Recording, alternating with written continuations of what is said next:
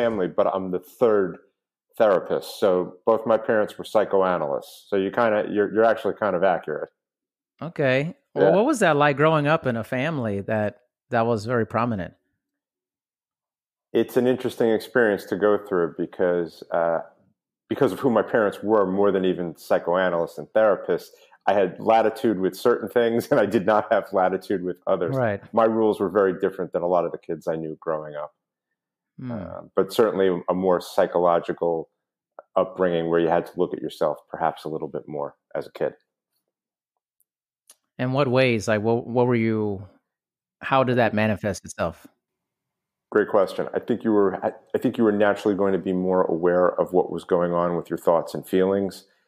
I did get exposed to therapy at a young age. Certainly got very exposed to Freudian psychology, psychoanalysis, and also because not only were my parents therapists, they were educators and ended up with not one but two institutes to train other therapists. Hmm. Now, you mentioned Freud. Were they both on the same page in terms of what their focus was, like, or who they kind of patterned their career, like their philosophy after? There was some. They had a mentor in common, a gentleman named Hyman Spotnitz, who was sort of let's call him the godfather of modern psychoanalysis. So the next generation of Freud, perhaps. He was a mentor to many and influenced a lot of the psychoanalysts in their training in the New York City area. So that played into it. And it certainly played into my mother's parenting with both me and my sister, if nothing else. Oh, interesting. Now, what are your thoughts behind psychology today and prominent theories or philosophies that you think are effective in psychology? Well, I think the human-based approaches are very important. Uh, Sort of what would I call it? Self-psychology. We could sort of name it. I think psychoanalysis has its part. I think people do have to look at how their past influences their present and will potentially influence their future. I think people have gotten away from therapy into more of this coaching modality. I think a lot of people don't want to deal with issues like their emotions. So there's a challenge there. We do have, before COVID came along, we did have a pretty strong mental health crisis. We still have it, and probably are going to be reeling from it the next couple of years. The upside is that there's more attention to mental health, and I do believe more people are engaging in mental health services. But anything person-centered, like the Carl Rogers theories, I believe are very helpful. So you were saying that people maybe don't want to confront their emotions. What are some reasons why that? I mean, it sounds like somewhat obvious, but I don't know. Maybe it's not. Some reasons why that is an issue. It's painful for a lot of people, particularly if they have to look at some of the trauma that they've endured.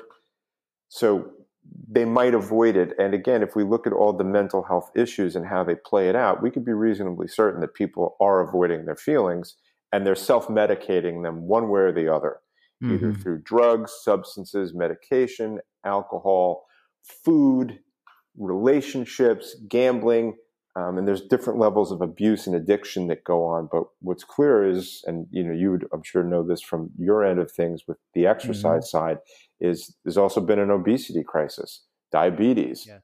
People's self-care is poor across the board, and the number, if you consider our place in the world society, our numbers are very high, too high. Incredibly high, and I'm not sure that number's swinging and going in a downturn anytime soon. Honestly, I'm with it's you. it's I think it's only going up. there's a future where I feel that's just not going to happen. I mean, I don't want to sound doom and gloom, but the numbers are pretty sobering, and the projections are probably going to be either right on or even worse at this point. I'm in total agreement with you. I don't think it's going to get better until it actually gets quite a bit worse. Which is crazy to think because you're like, well, this is not a good situation currently. This is an advanced society with on one level, we have a lot of advantages, not across the board, but there's a lot of information now available. The reality is, with the speed of social media, internet, the YouTubes of the world. We have information. We have the power of that. How people use it, however, is different. And society has been struggling in so many different ways, obviously even more so now. So I'm with you that I don't see it getting better for quite a while, if it does, because we shouldn't be in this place in the first place. Right. Well, how do you think that the kind of the age of the internet or the digital age and frontier we're in how has that affected the psychology of humans, in your opinion? To say it's affected strongly would be as big an understatement as I could make. Right. I think the fact of the matter is it changed a couple things. In my practice, what we've seen is the difference between emotional intelligence and EQ, as they call it, versus IQ. So what we ended up with was this generation of kids who grew into adults, often, although not necessarily maturationally, high IQ, lower on the EQ scale, and there's a failure to launch, as they say. So all the mental health issues we've seen have gone on, particularly spiked during this last 20-something years. I remember being in my school psychology internship well before I knew I was going to become a therapist, and certainly well before I knew one iota of what I believe I know now. And I was working in my old school district, and I was watching what was going on. And let's say I'm 7 years out of high school, and I'm 24 years old, roughly. And one day I went to have lunch or dinner with my mother, who was still practicing in the area. And I said, "You're never going to be out of work." And I didn't understand the ramifications of what I said until I went into practice much later, because I missed the boat. Just because I didn't know how bad things were going to get. And when you don't have enough connection, which is a downside of social media and tech, the eye contact, the addiction to phones, et cetera. And again, I'm not blaming it on it, but we have definitely become more detached and struggle more with emotional discourse. And that's why we also see a rise of problems emotionally, more so during this time. We've seen a spike in autism, et cetera, more struggle with diagnoses such as autism, Asperger's, et cetera. So those conditions are on the rise, is what you're saying. Like, we're seeing more autism or people on the spectrum during this time period? My understanding that even as of 10 years ago, the numbers had spiked tremendously. And again, not to say that it's causation, but the correlation is there. I think parenting also very much changed. Families changed, the family dynamic, morals and values changed. Everybody trying to keep up with the Joneses didn't help matters. So you have a confluence of issues, and what you end up with is fractured parenting. And ultimately, parents being able to say no when they really need to set the tone early enough for children. And then at some point, if children don't develop the way they need to, self-esteem or otherwise, you run the risk of substance use. And we certainly know that the substance use issue has skyrocketed beyond whatever we thought it might be. So as a therapist, what are your thoughts related to this? I don't know, maybe this sounds weird what I'm saying, like the importance of parenting. Obviously it's important, but what has been maybe the breakdown in parenting that has maybe caused some of this on some level? Well, it's a great point. We went from at one time where we had more intact families. That's changed. There's more divorces. There's this notion that the divorce rate is 50%. And my argument is it's actually higher, because you have 10 to 20% of marriages that have failed miserably, but nobody's getting divorced. Ah, yes. So again, if parents stay in a bad marriage in front of the children are going to be the function of that discord, or whatever you want to call it. Parents not being on the same page, parents wanting to be liked, parents wanting to be their child's best friend, parents not being the adults who set boundaries and rules. Ultimately, if your child doesn't hear the word no, they're going to have a tough time functioning in this world. So children have been raised in this society, and again, with tech, finances, people having to work harder, longer to just get by. there's just such a confluence of factors, and ultimately, if parents aren't really, really focused on how much work they have ahead of them, they struggle. And sad to say, but it keeps the majority of therapists in business, much like we would see pizza parlors back in the day in New York City, one on every block. Right. And is it a thing as a therapist that these individuals are having children and they are not themselves potentially ready to be parents, as they haven't gone through a lot of their own issues, and so then they transfer those issues onto their children? Is that fair to say, or is that inaccurate? That's fair to say. I think if you have unresolved trauma we know sort of runs intergenerationally. If parents don't deal with their stuff, they're going to bring it into their marriage. Ultimately, it's going to play out in their children. So if we have addictions, that's going to play out. The children are going to watch it. And because you have highly intelligent children now, going back to the idea of what tech has done, children have a higher vocabulary typically earlier.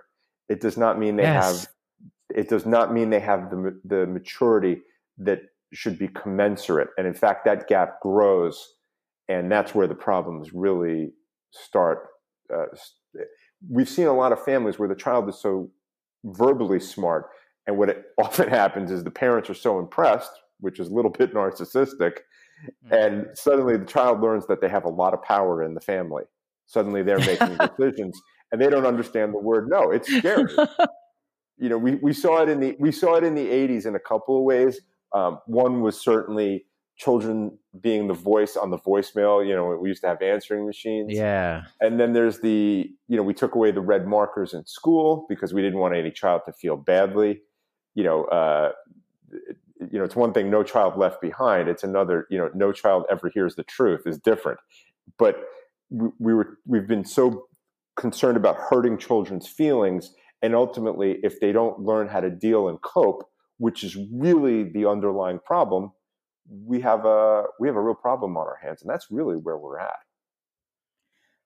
That's well said. I would say it's, I have seen so many children, my daughter included, who have mind-blowing verbal skills.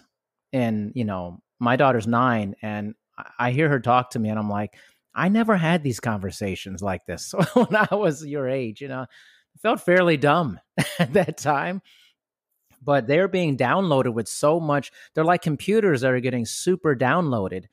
And then when they're so impressive with talking with other people, you forget that they're extremely naive. Exactly. Extremely.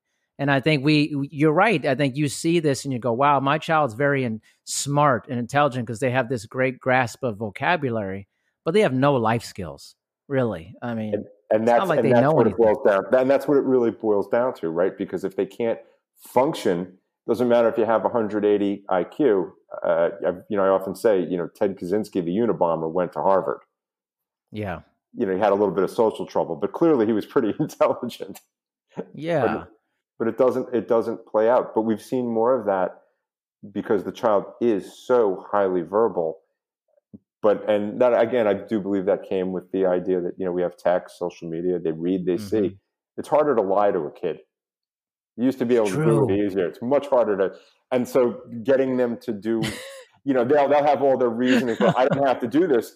And it comes down to a parent being able to say, look, I run the show here. It's either do what I say or there's going to be a problem. And that's what we come across a lot. And if you don't nip it in the bud early, you're going to deal with it after their personality forms. You're going to have more trouble. And I hate to see it. I see it all the time. But I see it all the time. When people come to me, very often it's for parenting. It's really getting on the same page, whether or not they're married or not. But the level of discord between parents has grown. Wow. One of the things I subscribe to big time is like obviously having love, but having accountability. Both of those things are really important. So I'm very diligent about, if my daughter's doing well, I tell her she's doing well and I praise her. But when she's not doing right, I tell her that. I go, no, that's not good. We gotta get better at that. And I don't know, because I see a lot of this like helicoptering and this the kids are soft, man, to me. Really Well, soft. well, helicopter parenting and the snowplow parenting, which is literally doing the things for the child. So the child, at the end of the day, with both those, they either develop anxiety and or a lack of self-esteem because they haven't had to really fall down and fail and learn how to get up from that. And that's really what has come out of the parenting over the last 2 generations, let's say. And that's why there's so many children walking around with low self-esteem. And eventually, if you don't have self-esteem as you're growing up, your odds of getting addicted to drugs are very high. And the drugs are stronger now than ever. Wow. That's incredible. So what has really influenced you in your work as a therapist? What's been the biggest impact in how you go about doing your job? It could be it's a fewfold. I mean, growing up around therapists, you see a lot of things. One of the things I did get to see is the fruits of my parents' labor, let's say, because I was around their practices. So I actually did come in contact with clients of theirs. I came into contact with students of theirs. So I really got to interact and see what my parents did. People would tell me. So that's, a very interesting way to go. It's almost like monkey see, monkey do. So on some level, I knew that was going to affect me. When I came to South Florida, where I live now, I was introduced to addiction, substance abuse, and chronic mental health through the mentor that I had, and I got put to work in a psych hospital, chronic unit where people, were in a lockdown facility. It certainly opened my eyes because I had to work with things that I'd been watching my whole life growing up in New York. It's not like I've never seen people who were in this facility, but never had I been actually in the position where you better deal with this right now. Mm-hmm. So you certainly, even if you have compassion, it's going to be amped up a little bit more. And you got to really learn what it was like to deal with trauma. And I think that was critical for me to see all that and having to work on those skills. So you see a lot of it, certainly down in Florida. Delray Beach is considered the recovery capital of the world. There's more clinical services for substance abuse, rehab, et cetera, than anywhere else in the globe. And while it's had some issues over the last 10 plus years, it's still sort of known for that. So it's a great place to learn. I had a great learning curve, a great mentor. So, but getting to really get people to talk ultimately was sort of the driving force. What is the most common trauma that people are facing, in your opinion? Well, it's some form of abuse or neglect, emotional, physical, sexual. And what happens with these things? Typically, they get buried in most families. Rarely does something happen on that level where it's nipped in the bud and people can deal with it right when it happens. It usually gets buried for a long, long time. So the result of trauma very often, depending on the person's skills, coping, et cetera, is they may turn to self-loathing. How that plays out, it can be drugs, bad relationships, both. There's a lot of ways. Self-hatred with food is one of the great drugs. No one has to ever pick up cocaine or weed or alcohol. They can just medicate food and stuff down the feelings. So those are the three big ones that I always look for, is to see what are the secrets somebody's keeping that they really need to talk about. And again, I come from the Freudian background that you better talk about your past. So if you've been holding this stuff in, it's going to affect you. Do you have other therapists that are, probably, but that are just like, I don't agree with the Freudian aspect of looking back at things. Let's not look at that approach. There's a lot of people in general who don't believe that. The number one response I typically get, well, Freud used cocaine, so he's written off by many in that. But the reality is, I think there are some therapists who actually don't want to buy into it and don't. And there's a place for it. It can't be everything. But I've found that most people don't look at it enough, and their excuses are usually the same. And the main thrust you hear is, well, it's my past, I can't change it, which is true. But then if that's not the problem, you tell me what is. And they don't have an answer for that. And what happens is you get stuck on your past. You get hung up on it because something got broken and it has to be repaired.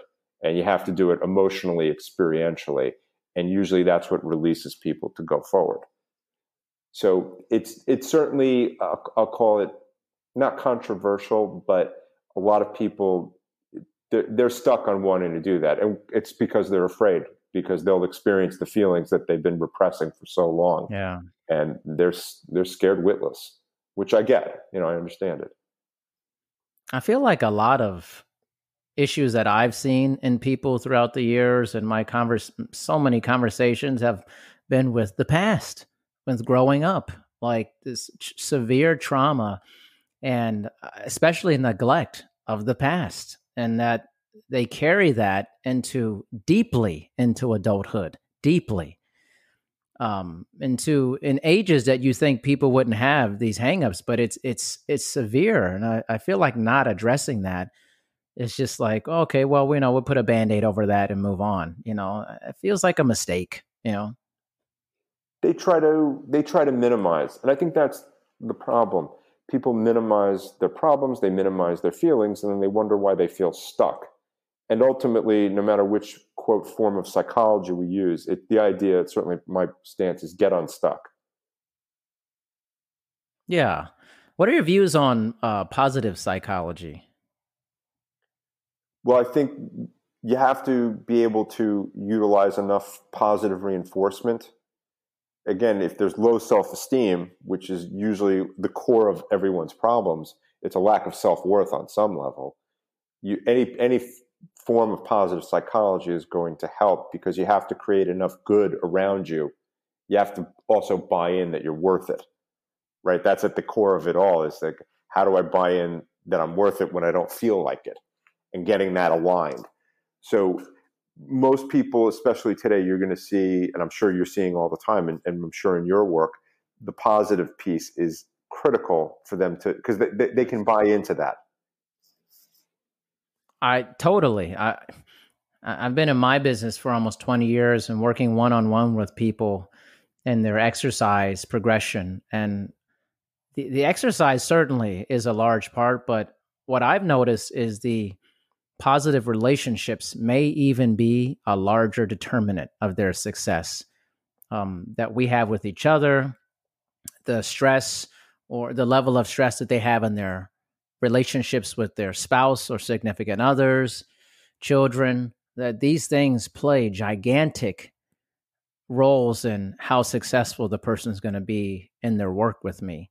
And I often have to spend a lot of time on the psychological aspects of things, actually way more beyond the exercise portion of it, which is why I got my doctorate and more of a psychological based degree, because I knew that was going to be important. Anytime you're dealing with humans, one-on-one and people, there's a deep psychological chasm you're going to have to get in there and get dirty with, Sure. And when you're dealing with physical fitness and or weight loss, it's going to come up. I was a trainer for years before I became a therapist.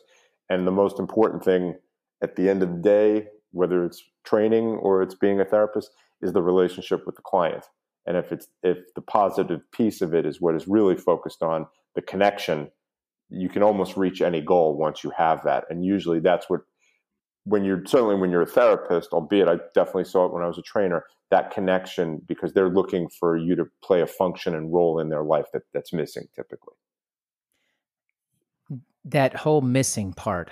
I think what I learned very early in my career was that a lot of people don't have a lot of other people to talk to about certain things that are very difficult in their lives. And I'll ask people like, who do you talk to about difficult things or things that have hurt you in your life or that are sensitive? And often the answer is, I don't really talk to anybody about that stuff. So then I end up broaching that with them and becoming that person.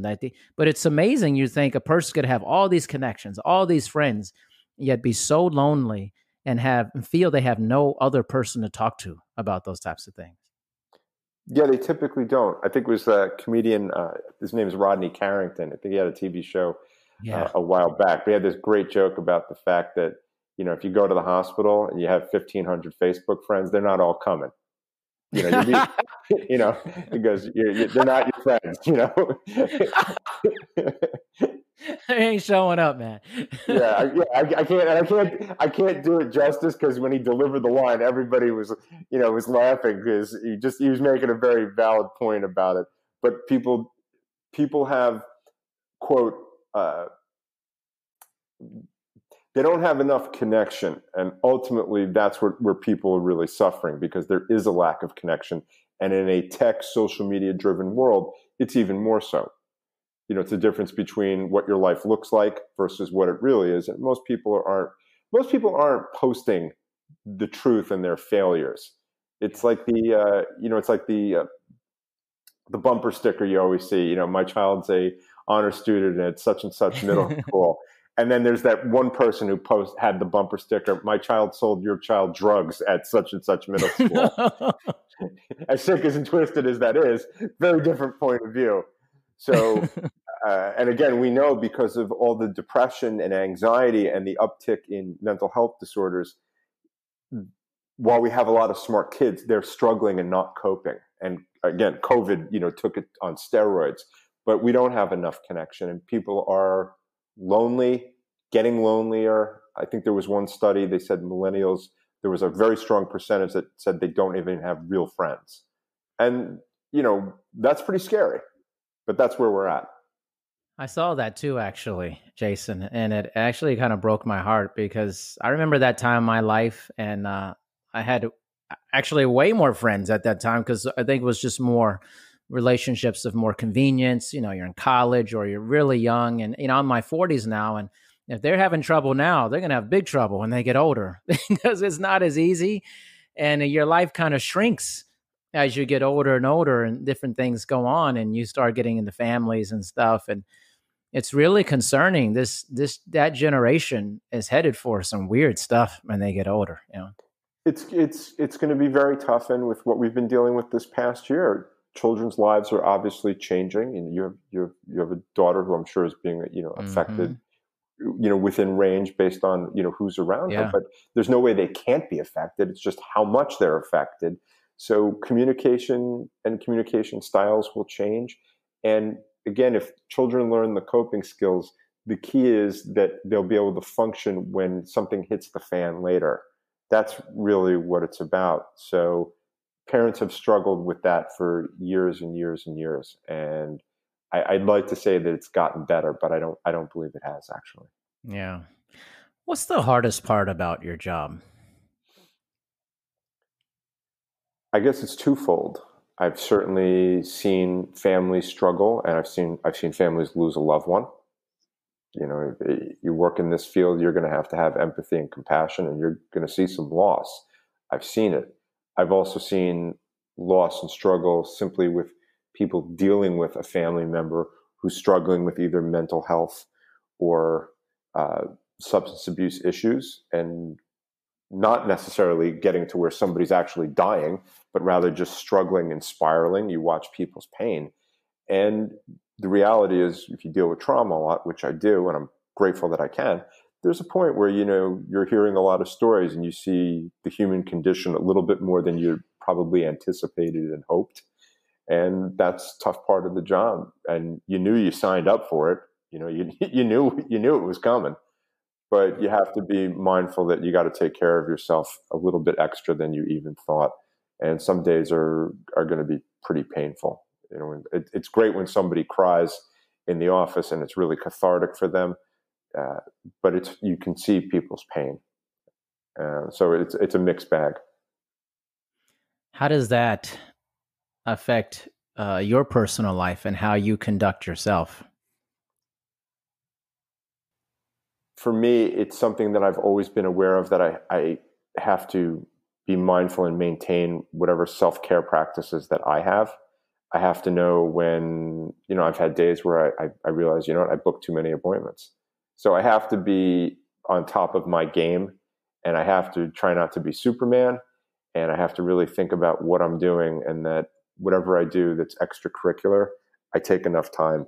Sometimes you just got to know, not that I don't have to do it more, but put down the phone and disconnect from the world. So I'm lucky that I have outlets to do it, and I've been able to do some of the bigger things that I've wanted to do personally, and I have to stay mindful that I've earned that, I deserve that, and if I don't do it, that could be a problem. Most definitely. I want to. One of the things we talked about before this was you got into acting, right? Yes. And you had a goal to become an actor. I'd love to hear about that because I think it's such an interesting twist in your story and the desire to do that. Okay, so I'll try to give you the quickest version of it. So this is 2020. It is. All right, so it's roughly this week, 1989. A very shy, quiet kid was a junior at University of Albany in New York, and the game show Remote Control was looking for contestants. Oh, I love that show. Okay, yep. That's the sort of the starting ground for Dennis Leary, Adam Sandler, Colin Quinn, among others. Carrie Werr, Ken Ober was the host, and basically they came to a bunch of schools, and I got on this line to audition. They said, you have basically a minute or two, whatever it was. You have to impress us. I then went and did 2 impersonations for about 400 students, and I got a standing ovation. And I was stunned. I mean, I had never experienced anything like that. I was really a shy, quiet kid. And after that, I said, I'm going to go do a little stand-up comedy. I did an open mic, and then after that, I won a contest at the school. A national contest had come through, and I performed and I won. At that point, I knew I'd already taken 1 acting class. I knew I kind of wanted to. I always wanted to do martial arts films. So a lot of different things happened in the next year, and I ended up getting to meet a manager about a year later when I was doing stand-up, and I was really not ready to take some of her advice. Because it was significant, and I didn't have the wherewithal to sort of express myself and sort of say, well, can you work with me just the way I am now? And I put it to bed, and it already sat with me. I went to grad school. I just wasn't ready. I wasn't mature enough to take the self-esteem beating that I was going to take, because I was going to take a beating. Right. And I had to wait. At 36, I considered it again. I was still performing stand-up here and there. I became a professional musician from 41 to about 45. And at that point, right around there, I said, I got to follow through on this. If I don't, I'm going to sit with this regret. And I kind of came up with a plan. How am I going to start my acting career? Get my license in New York and go back to New York and just go for it. And whatever happens, happens. And that's what I did. Wow. So interesting kind of you recognize your maturity level at that point, which I don't think a lot of people recognize that.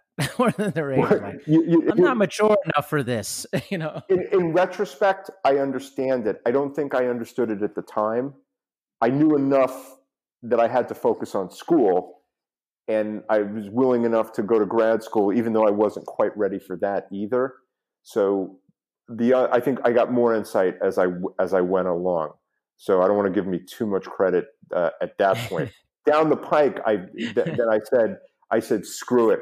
What's the dumbest thing I can do? And I figured out what it was. Risk everything and never have to think about it and say, well, what if? Because I never had to look back after this.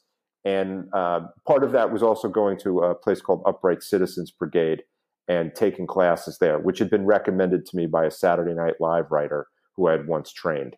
So this was follow through on everything to say, I don't ever want to have to say I didn't follow through, because deep down I knew on one level I hadn't. And that wasn't going to sit well with me. So that was the other impetus. In your practice, is that an issue for a lot of people, that they have regrets or they haven't followed through on things they want to do in their life? A lot of people are not doing what they want to do, and typically because of something that happened in their past that told them they don't deserve it or they shouldn't go for it, or we learn fear, right? We learn fear as we grow up, or we don't learn it, but most people do. and they say somebody didn't believe in me, or I was told I wasn't good enough, and they made it their persona. So they do stay stuck with it, and the regret is severe. I mean, I had my own for whatever reasons I had it. It was mine to deal with at that point. So I certainly see where people are stuck, and when people want to do something creative, you have to ask them. It's like, well, what's stopping you? Well, I'm afraid. Okay, well then we got to get into what you're really afraid of, not what it looks like, but what it's really about. And when I got to the point that I didn't care if I got rejected or not, I was more concerned of my own approval. Right. That was not going to be negotiable. Getting rejected by someone, I was like, hell, I've been rejected my whole life. This should be easy. I'm a pro. Right. Do you ever have people who are like, they come to do the work, but then, their mouth is saying one thing about wanting to change, the work, but their actions are saying something else consistently? Well, sure. There's resistance, right? I mean, not to ride the Freudian piece again, but resistance is important. How to resolve resistance is ultimately typically the job of a therapist. So we have to figure out what it is that is going on with them that they keep doing it. But sure, it happens plenty. Yeah. So it's one of the hardest pieces. You were talking about what's hard about doing the job. That's the other hard part. Dealing with those conflicts where, again, people's motivation is relative. And, as from training, I'm sure we can both say it wasn't the dollar amount that somebody spent, but moreover, how much they valued that dollar. Yes, completely. Has anger been a large part or some parts of work you've done with people, like they've become angry at their circumstances? I've seen people get angry with their circumstances. I've seen people victimize themselves. Trying to get them out is, if you have anger and rage, you have to get to the source of it. And again, that's one of those conflicts. How willing is somebody to really look at that stuff? How much are they really willing to look at, what their childhood was really like? I once had a client, talk about what a perfect childhood they had, and their parents were divorced before they were 10. There's just no way but the story they told themselves was perfect. I don't know a perfect childhood with a divorce. A perfect divorce, it still wouldn't be if you had the best divorce ever. So people tell themselves the story until they're ready to experience the pain that they need to make change. And ultimately that's the crux of it, is dealing with the pain, because that's how you move through it and you can get to the other side. Do you ever have to, I mean, I have no clue, but it just popped in my mind. Do you ever deal with any individuals where you're like, this is beyond me? Like there's something way below the surface here that is beyond what I can do to help this person? For me, I don't take on clients in the first place where it's not going to be indicated for me. Whatever assessment I do before they ever even come in is usually thorough enough that I'll know going in. I don't certainly tout myself as someone who, if you're absolutely crippled with anxiety, as an example, I understand anxiety and all its, underpinnings. Whether or not that's going to be a good fit, I'm not sure. It would based on what they've had going on. I think a lot of therapists do that. They take on clients where that's not their area of expertise. I try to stay in my lane. I hate to use that phrase, but knowing what I can and can't do. And again, taking a look at the motivation of the client is also important. So the pre-screen is pretty important for me. And albeit when people get to me, typically they've screened me. So they want what I'm selling. Gotcha. Talk to me about, I'm not sure, I've had several kind of therapists on throughout the time of the podcast, but I don't think I've ever discussed with them the role of medication within your work. Tell me a little bit about the importance, or maybe is that changed within your profession? Well, there's lots of theories about medication. The basic one that I work off of, there's a psychiatrist who has a wonderful book called The Feeling Good Handbook, I believe it's called. It's sort of, I don't want to say the Bible of this subject, but medication and psychotherapy and the combination of it can be very powerful. Some people need to be on medications.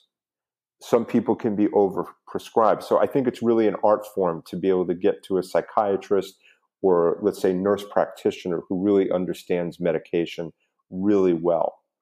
And again, so some people are really struggling. If you're super depressed, you may need something to lift your mood. Again, there's genetic components. So it plays a role, certainly. I don't think everybody should be medicated. I think there's plenty of people who are over-medicated. I think there's people who rely on medication, and it can interfere sometimes with them digging into some of the issues. If I have a client who's got a lot of trauma, I want to be careful that they're not going to drop too low and have too much pain dealing with it. And again, it's an art, because you want to make sure you have a client who you understand how resilient they may be.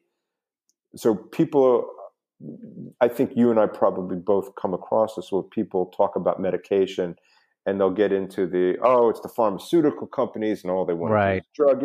And again, there's, as there's an $8.5 million lawsuit coming from the Purdue Pharmaceuticals. Right. It's not that it's totally untrue, but people will also take regular drugs and don't think like, what, you're not paying a drug dealer? What's the difference here? You just like what one does more because you can say you got high. I mean, you know what I mean? So it's finding that balance, but I think it has to, for some people, it needs to play a part. And the best situation is a client who is proactive in their care and really wants to participate in designing how this is going to work out. Again, positive psychology, person-centered, and they say, yeah, I don't want to feel like this anymore. I don't want to be a victim of my past. I want to have good things. So the resilient piece can come out. If you can tap it, it's great. And medications can help. It can in some cases, it'll lift the bottom up so somebody's not as depressed. When it comes to other issues, such as there's medication-assisted treatment now for people struggling with drug abuse. And also when you have severe mental health disorders, psychosis, schizophrenia, et cetera, well, meds are going to play a part. The best thing is don't do drugs in the first place. Your odds on having to do meds or anything else are going to be much better, and you have a better outcome. And I think that's often understated. Right. What's the future of your profession in your mind, if you had to speculate over many years and the decades, if you've even thought about it? Oh, sure. No, I've thought about it. The upside of the pandemic has been that more people have engaged in services, things like Talkspace, which we've seen Michael Phelps touts. BetterHelp is another online platform. Definitely more people are engaging in mental health services. I think people who have insurance and can utilize their insurance, I think more people than ever are probably doing that. My hope would be that mental health is not stigmatized. And I know we had in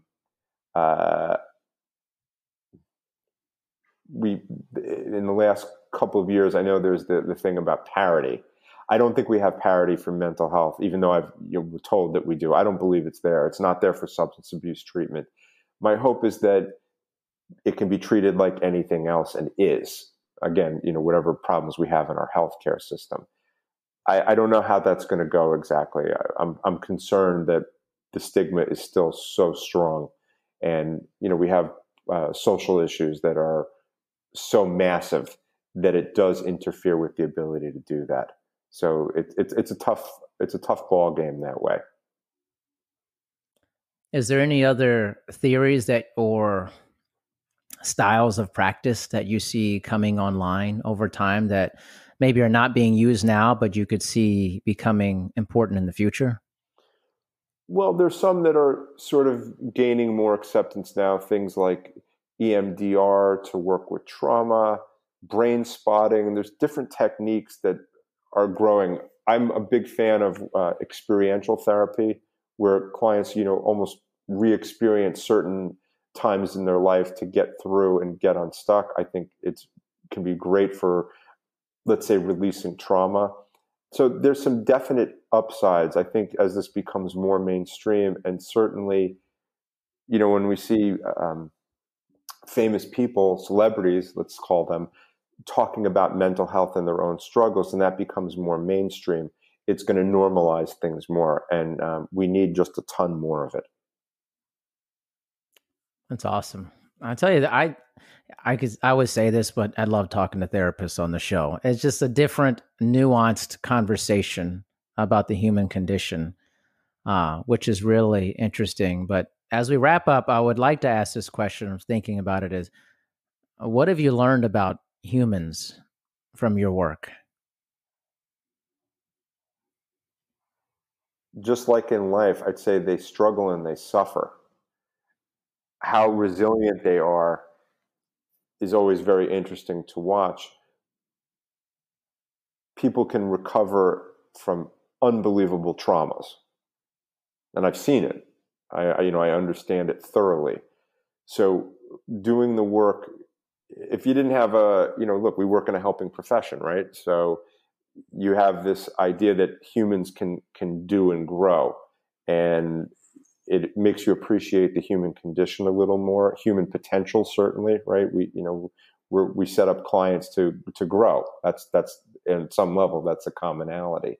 So I think that to me is what always gets, I hope, reinvigorated. It still has. I think as long as it is, I can do my job. As long as I feel people can actually dig in and want to get better, no matter how difficult the given day is, and some days are really tough, you're ready to get up the next day and do it. That's awesome. Jason, thank you so much for being on. It's a real pleasure to speak with you. Same here, Darren. It's really just, you have great questions and you have great insight to the whole psychology. I'm sure it's played out in everything you do. I'm sure, much like yourself, and obviously you're doing that, and it plays a major role in everything that I do. And certainly I'm trying to impart that upon people in my life, as we're on the countdown here for next week and beyond for different things coming up. I can't even imagine for you. You're probably like counseling people on the election and stuff, the fall. People have the stressors over it. The number one comment I've heard all year verbatim is, "Gee, you must be really busy right now." that's the zeitgeist of thought process that people have as to what the world is like. So again, we're humanists, right? We take care of people, so we just hope everybody gets happy and has enough self-care. Most definitely. Well, thanks again for the chat, and we will be in touch. So let me ask you something. How do you get your news? Because I know you want to stay informed with what's going on here in the world. There's so much going on a regular basis. And it's something that's been a problem for me personally. And I've been searching and searching and searching, and finally I found a news source that I think all of my listeners are going to love.